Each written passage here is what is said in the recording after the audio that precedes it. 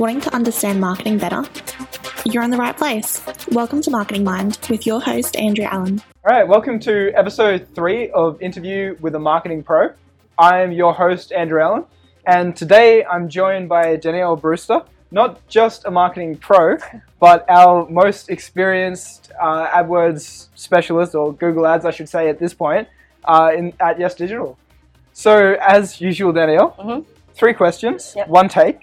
First question, what's been your biggest win working with Google Ads this year? My biggest win to date, I would say, would be a tutoring company that services Australia-wide that came on with us, quite a disorientated account. Sure. Through correct structure, with building out different ad groups, correctly written ads. We saw an increase of conversions month on month of 20% and a cost per conversion decrease month on month of 30%. Okay, so, fantastic. Yeah, it's continuing actually, so which is really good to see. Yeah. Yeah. So you mentioned it was did you say disorientated account? It wasn't very well set out. Low click-through rates, a lot of wasted spend and things like that. So. Yeah. Okay. So when you brought that on board, what was your kind of first set of actions that you took to get that in more of an order? Would be to, I guess, have a look at, with tutoring, obviously they do multiple subjects, secondary and primary. So separating out the different ad groups into the themes of the subjects. And also the campaigns into the specific areas that they service. So each state has its own campaign, really. So. Okay. And for our listeners and viewers, if you're watching on YouTube or Facebook, what is the main advantage of structuring a campaign that way? It would be to, I guess, make sure that you are getting in front of the right people at the right time. And it's just easy for us as marketing experts to analyse and give you the correct information that you know what's coming through, identify any weak spots that we can make stronger. So okay, yeah. I think that identifying weak spots is really interesting because obviously the ideal scenario, often probably impossible, would be to never make a single mistake or buy a single click that doesn't eventually lead to a sale, right? But because that lofty goal is probably out of reach, the second best thing, the thing that you always want to do is when you have something that is a weak point, you want to at least be able to say that's a type of person or a time of day or a service or whatever it is that I don't want to spend any more money on. And then you can redirect your budget to the stuff that is working. So the organization helps you with that. Definitely. Next step. Fantastic. Moving on from there to our second question. What has been your smallest win working with Google Ads that was still really satisfying? Not specifically with Google Ads, I guess would be my smallest win, but personally, I guess in a management role that I am here as well, was as part of being a Google Premier Partner that we are. At Yes Digital, we, I guess, have the upper hand with, getting invited to events and things like that. One of the things that I got approached to apply for was actually the Women Real Leadership Program that Google runs. Got to go through an application process and, they select criteria kind of thing. I got accepted last year in November and got to, I guess, network with a lot of other women that are in leadership and account managers in other agencies and I guess, learn more about internal with a business and leadership and things like that. So I found that a small win for myself. Personally, I thought I'd throw that one in there. So great to hear. So probably a big question to put you on the spot with. Okay. But biggest takeaway that perhaps our viewers and listeners can get from your experience at that. Sorry, did you say a conference? It's more of a day workshop that they ran, and it was based around, it was more or less leadership, so I guess, negotiation skills and empowering and whatnot, so wasn't directly to do with Google Ads itself, but... So more working within a business, Google Ads or otherwise. And have you got anything that you learned from that people can kind of take and apply in their own lives? Not at the top of my head. Not at the top of your head? Fair enough. No. Okay, that's all right. So on to my third and final question. Mm-hmm. So when new customers come on board and first start working with you, what is the most common thing that you find you have to help them understand?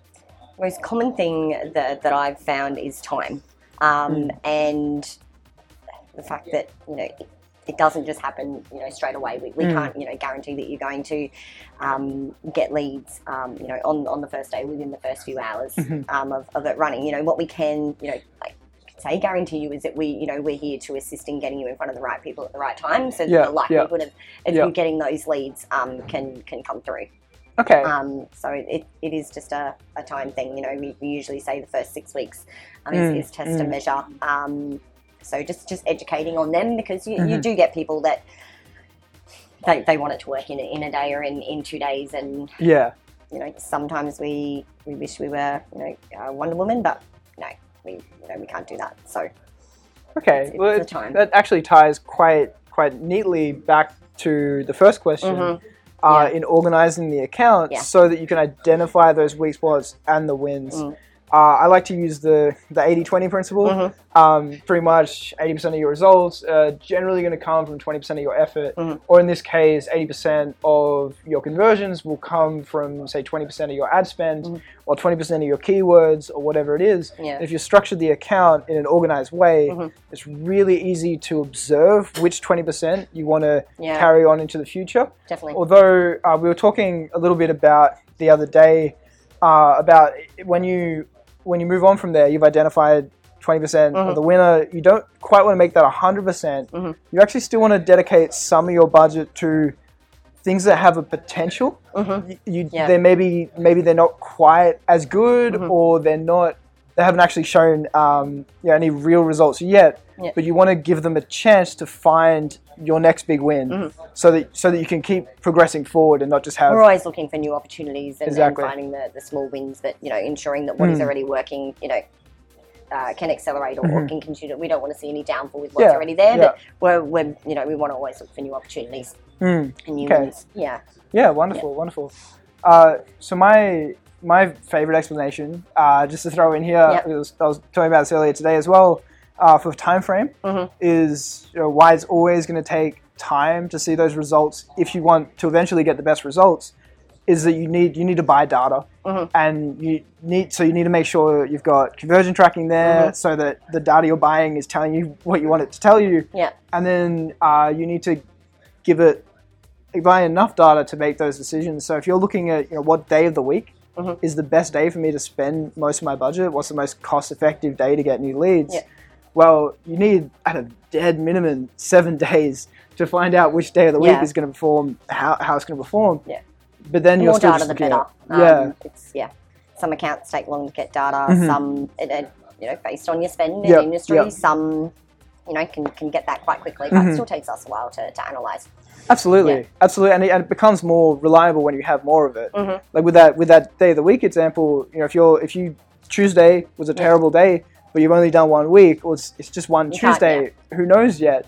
Give it 4 weeks, it may be the best day. Off the back of that, we usually look at analysis within accounts, and I guess where we can look for new opportunities or find the big wins or cut bits out that aren't working. We usually analyse within 30-day periods. So we never usually make anything drastic, any drastic changes or anything until at least 4 to 6 weeks, and analysis every 4 to 6 weeks, really, because 1 week, and then that's people. Some businesses are seasonal, and sometimes it's say for a tradie, 1 week it's sunny, 1 week it's rainy. It doesn't mean that it's not going to pick up. So we always look at it. I say 30 days, really. So 30 days, okay. And you said no drastic changes. What's an example of a change that you would suggest making on a smaller amount of data?